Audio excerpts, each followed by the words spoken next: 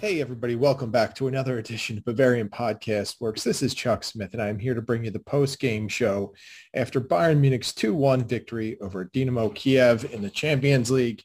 Uh, let's just get it out there now. That was a little bit sloppy from both teams. The conditions were bad. Obviously, it was snowing. The ground was slick. Neither team really looked great, but Bayern walked away with a 2-1 victory nonetheless. So you Bayern Munich fans have to be a little bit happy, especially because the team entered the match shorthanded and reeling really after that loss to FC Augsburg. So let's take a quick look at how things broke down in the match. And like I said, it was just the conditions with the snow made things very difficult for both teams. And I think they both struggled. Early on, it was really choppy. And you just kind of had this feeling that neither team was really able to assert themselves and control the match. But in the 14th minute, as he does most of the time, Robert Lewandowski took charge of the match and just scored a wonder goal and a bicycle type kick that just was fantastic to watch. I can't really say enough good things about it. When the team needed a jolt, Lewandowski did something great. You could tell that really got the juices flowing for Bayern Munich. Now, didn't mean that they were going to take over the game there in the 14th minute because things kind of went back and forth, but Bayern definitely had a little bit more energy after that. And it wasn't really about until the 30th minute after Manuel Neuer had a pretty bad gaffe where he missed the ball trying to kick it, and it almost resulted in an own goal. It was just about after that Bayern really did start to assert itself.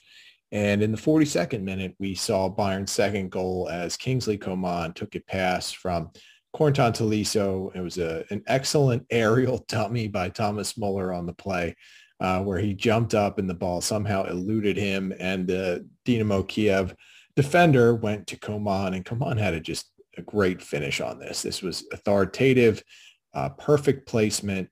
He went high to the far side of the net, and it was great. I mean, that was one of the best shots I think I've seen Coman make.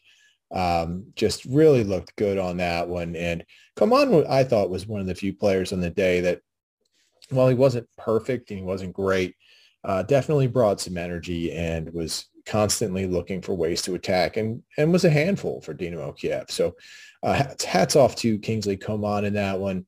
Really good finish. And that took Bayern Munich into halftime where they led 2-0. Yeah, 40-0 would be a little something, right?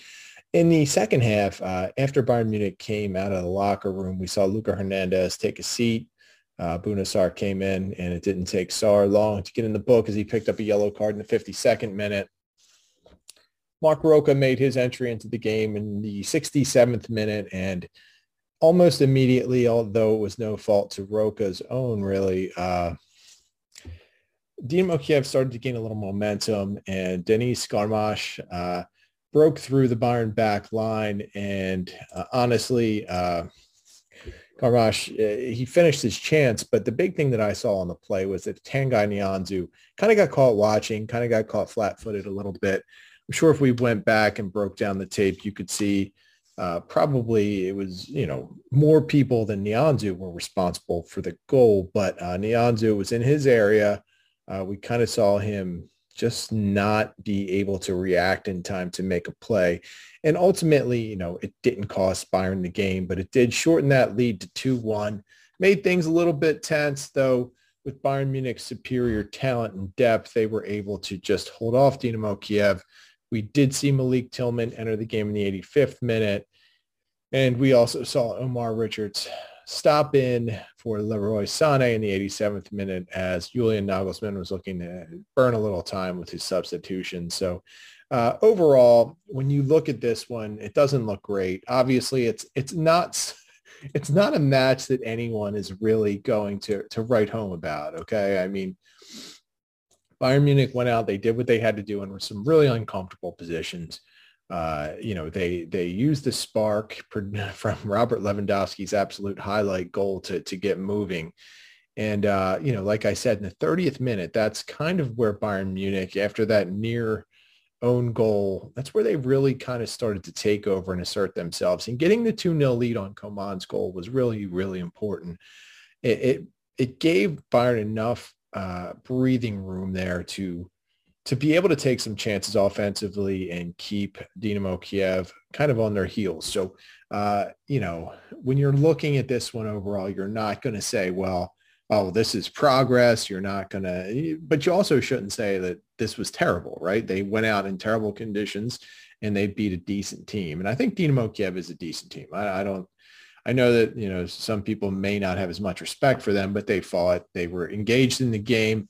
They were looking to create, and they wanted to give their home crowd something to watch, something to look forward to. And I thought they did that. I mean, they were outgunned. They were outmanned. They did not have anywhere near as much talent as Bayern Munich, but they did compete nonetheless.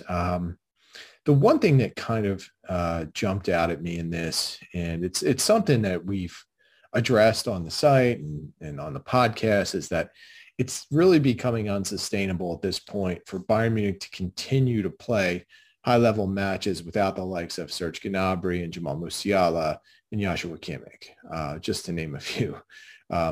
As we saw during the match, that Musiala and Gnabry have reportedly opted to get their vaccinations. So this should alleviate any concerns with them moving forward in terms of quarantining. Now they'll still have to get a second dose, I believe, unless they each received one of the single dose shots. But it is, it's one of those weird situations, right? Because obviously you can't sit here and you can't tell people what to put in their bodies. You can't tell them how to react to things. The world is filled with varying ideas about this and disagreements and whatever.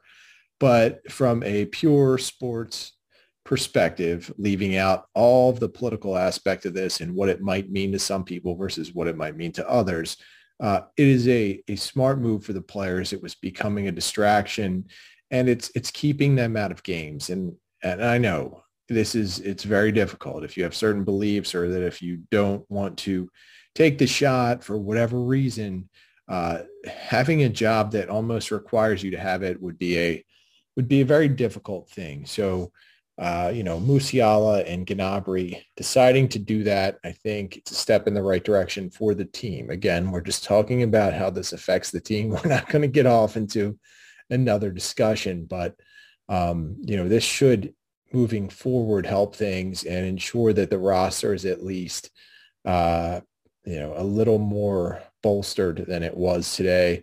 Where that leaves Joshua Kimmich, Michael Cuisance, and Erica Maxim Choupo-Moting, I don't know.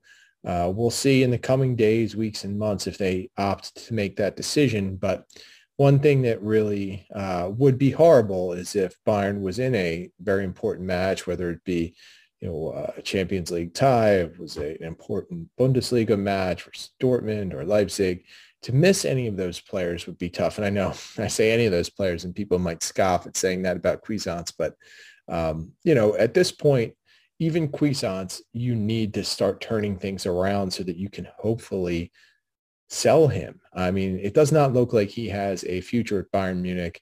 Not being vaccinated or willing to do it and ensuring that he can be available if he does get sold probably is not helping his case. So, I hope Cuisance, for his own sake, can turn his career around and maybe taking some steps in the right direction by showing teams that he's willing to make himself available will help out. But if, he continues to have to be quarantined, it's going to hurt his own value. It's going to stunt his career even more. And it's probably not going to be a good thing just moving forward from a team perspective at Bayern Munich, because, we've also seen the reports that the team is kind of getting agitated, whether it's players, front office personnel, or whatever, with the whole situation. It went from, the discovery that Joshua Kimmich wasn't vaccinated to the report that it was 5 people not vaccinated to Niklas Sula and Josip Stanisic coming down with COVID-19, and then quarantines that followed, and then additional quarantines. It's just a big mess right now. And more than anything, it is a distraction. It's a distraction for everybody involved. I'm sure the players and coaches and front office personnel are sick of answering questions about it. And, again, I'm not here to tell anybody what to do because, like, who am I? I'm not a doctor. I haven't done extensive research on anything. Yes, I took the shot. But people have varying ways of dealing with it and what their beliefs are. So I'm not here to get up on a pulpit. I'm just looking at this from a sporting perspective. And from that, I'd seem to think it makes sense for players to get it if they want to continue on in their career and if they want to have a harmonious relationship with their clubs. For as much as the clubs are saying they want to support the players, I'm sure that there is some backroom talk that is displaying that they're more annoyed than anything at the situation just to not have those players available. So good luck to all of those quarantined players and whatever they decide to do. But either way, these players need to do something, whether it's stay safer and monitor who they're around and how close they get and whatnot, or if it's even taking the shot itself. Something needs to happen because the risk of the wear and tear on players like Robert Lewandowski, Thomas Muller, I mean, that's bad enough, right? You don't want to wear those players down in November or December, but you also run the risk of rolling Kingsley Coman out there too much because we all know how injury prone he is. Luca Hernandez has a long injury history. These are players that have had some issues, and Leon Goretzka, the more he has to play, the more opportunity he might have to be hurt. He's also been dealing with minor things off and on for whatever it seems like, 2 to 3 years. It seems like he's always kind of battling something. So, the wear and tear that this is going to put on the team is tough. This is a big issue, and luckily someone way above my pay grade will have to solve it. But something's going to need to happen with Bayern Munich to ensure that they have enough players on the roster that can fill in should something happen with COVID-19, because it's not going anywhere. It's not going away. This is going to be an issue. And even though it might seem like a technicality that if you have the shot, then you're allowed to do things, you don't have to quarantine, whatever.